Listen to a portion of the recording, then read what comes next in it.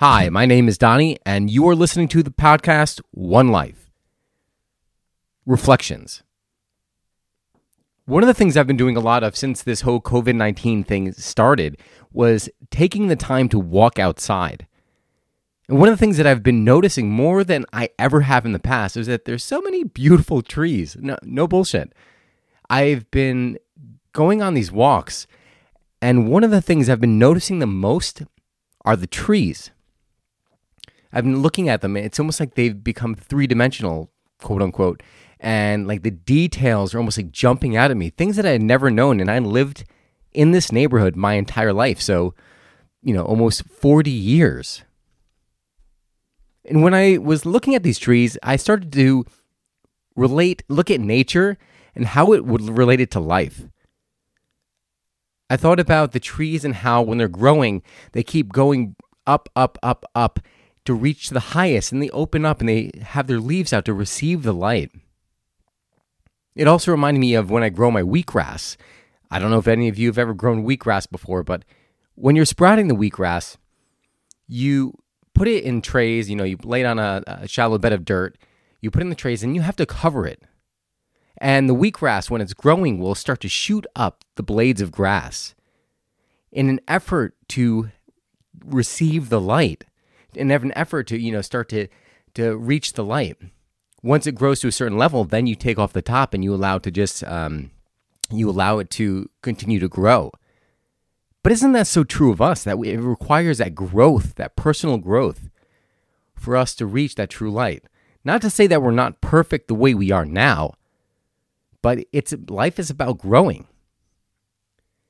So on this walk, my mind started slowing down. It reminded me of a conversation I had with a good friend of mine, my friend Sadiq.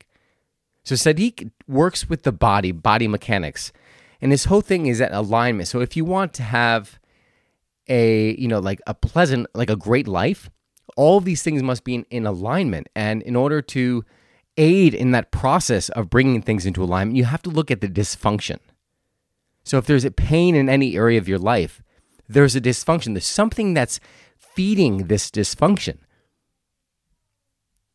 So during this walk, I started relating this dysfunction of finding dysfunction in the body by the pain points to dysfunction in the mental side, mainly the beliefs, the thoughts we have. So as I was continuing on this walk, I came past an old friend of mine, my friend Matthew. I can't remember his last name, but my friend Matthew's house. And I was remembering how I felt like bad because I remember he moved. So many of my friends when I was younger in elementary school moved away. And I made this meaning that everyone struggled. And because he moved away, I thought to myself, I'm like, one of the negative belief that I've had in my mind a lot is that I haven't grown. And when I thought about, what does that mean I haven't grown? What does it mean to grow? And one of the things I've gotten in the habit of doing now is when I remember, but a lot of time I'll just put it in my phone if I don't have a piece of paper near me.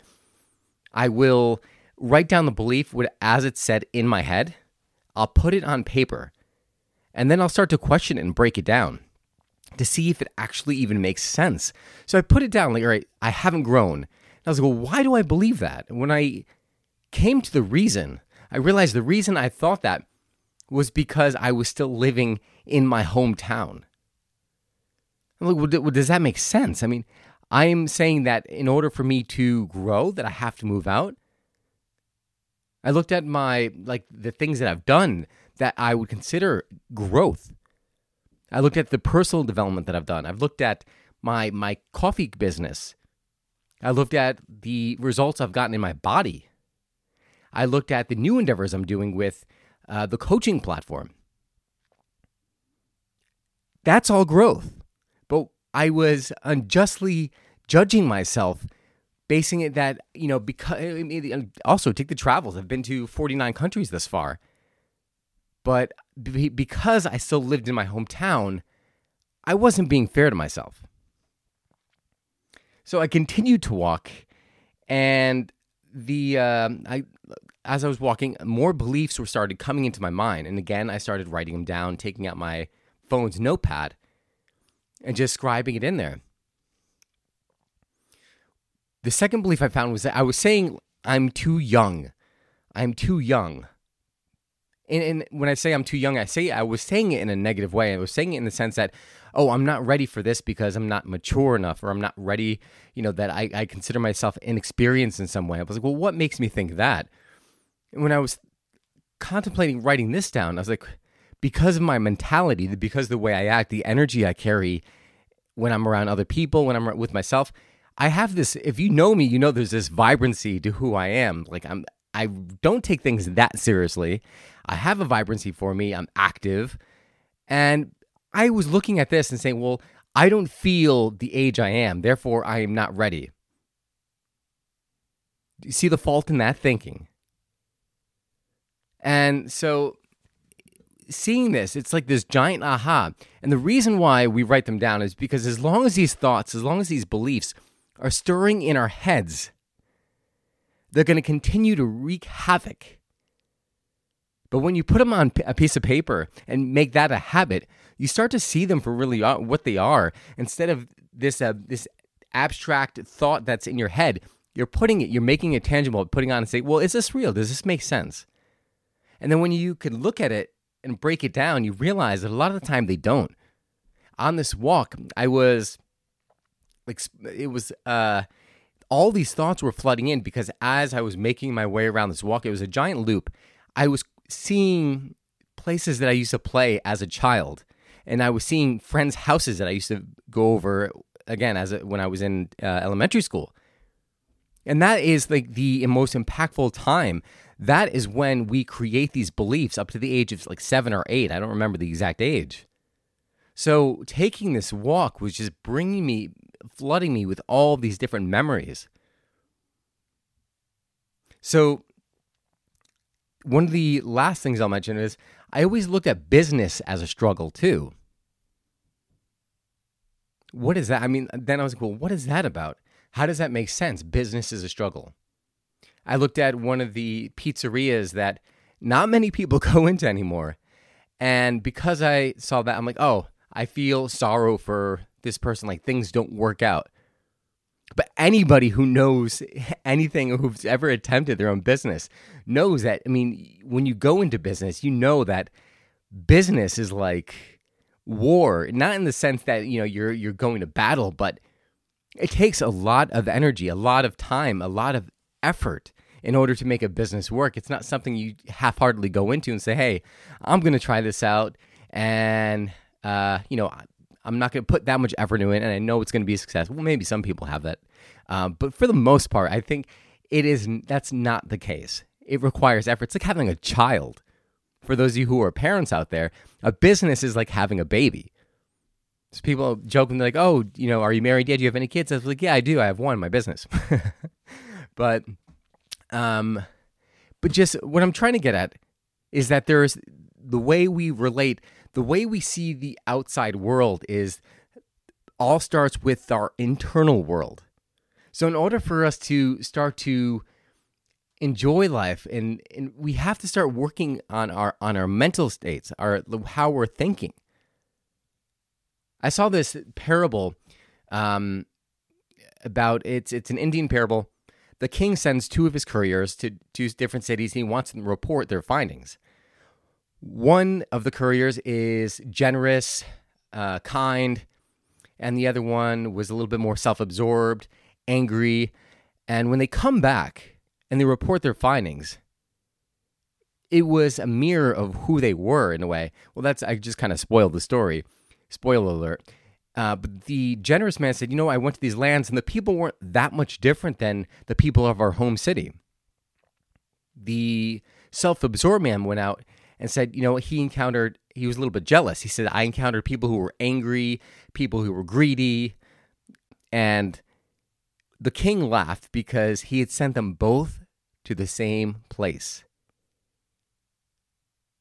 So the moral behind the story is that we see how we are. Or we are how we see. I'm mixing that one up now. But you know what I mean? Like, it is what we bring into that experience. That is what defines how we experience a place. If you're traveling, how you experience a place. It's what our mental state is, how we experience life.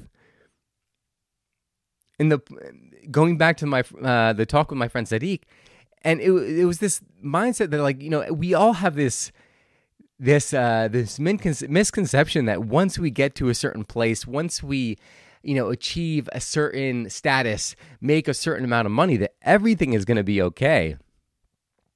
Well, it's bullshit. People who are rich but are extremely poor emotionally, and people who are extremely poor but rich emotionally. So that goes to show you that happiness has nothing to do with material wealth. Nothing to do with material wealth. And that is, I want people to wake up to realize that now is the time you could enjoy life as it is now. Because if you don't enjoy it the state you're in, what makes you think you're going to enjoy it years, once you've acquired this wealth and all, everything that you want? What makes you think you're going to enjoy it then? It's a similar, I've heard that like a generous person is always generous. It's not, some people say, oh, well, I will give when I have more. A person who's generous is always generous. I was doing a journaling exercise and I noticed the journaling exercise, well, what is going to, once you meet these goals, once you acquire all these things you want, what's going to change in your life? And I was looking at this, I was like, oh, well, once I make this much money and my business is this, then I can take coffee with friends in the afternoon. I can go out, I can go surfing. The only thing I would need is a body of water where I could surf. And I was putting down all these things and how I would act, how I would use time. And at the end of this exercise, I was looking at it, I was like, what the hell? It doesn't make sense. What the heck's... I was realizing that everything I wanted didn't require money. It didn't require me achieving anything. These were all things that I could enact in my life now.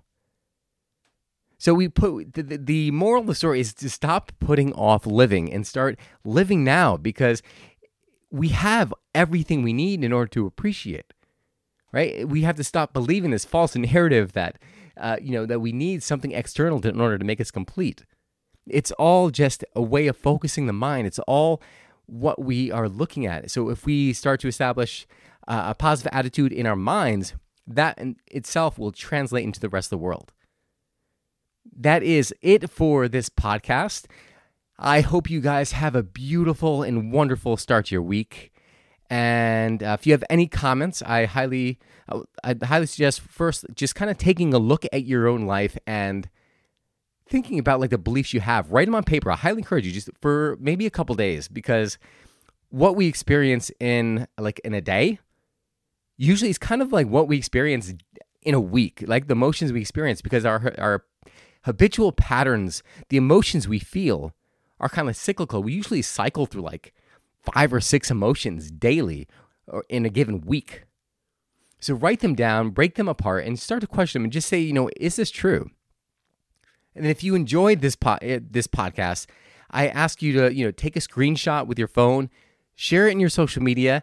If you know a friend who might benefit from this episode or any of the past episodes, I ask you to share it with them. And that is it. And just live life you dream. Live the life you dream. Life is happening now. Guys, thank you so much for tuning in. Have a beautiful week, and God bless.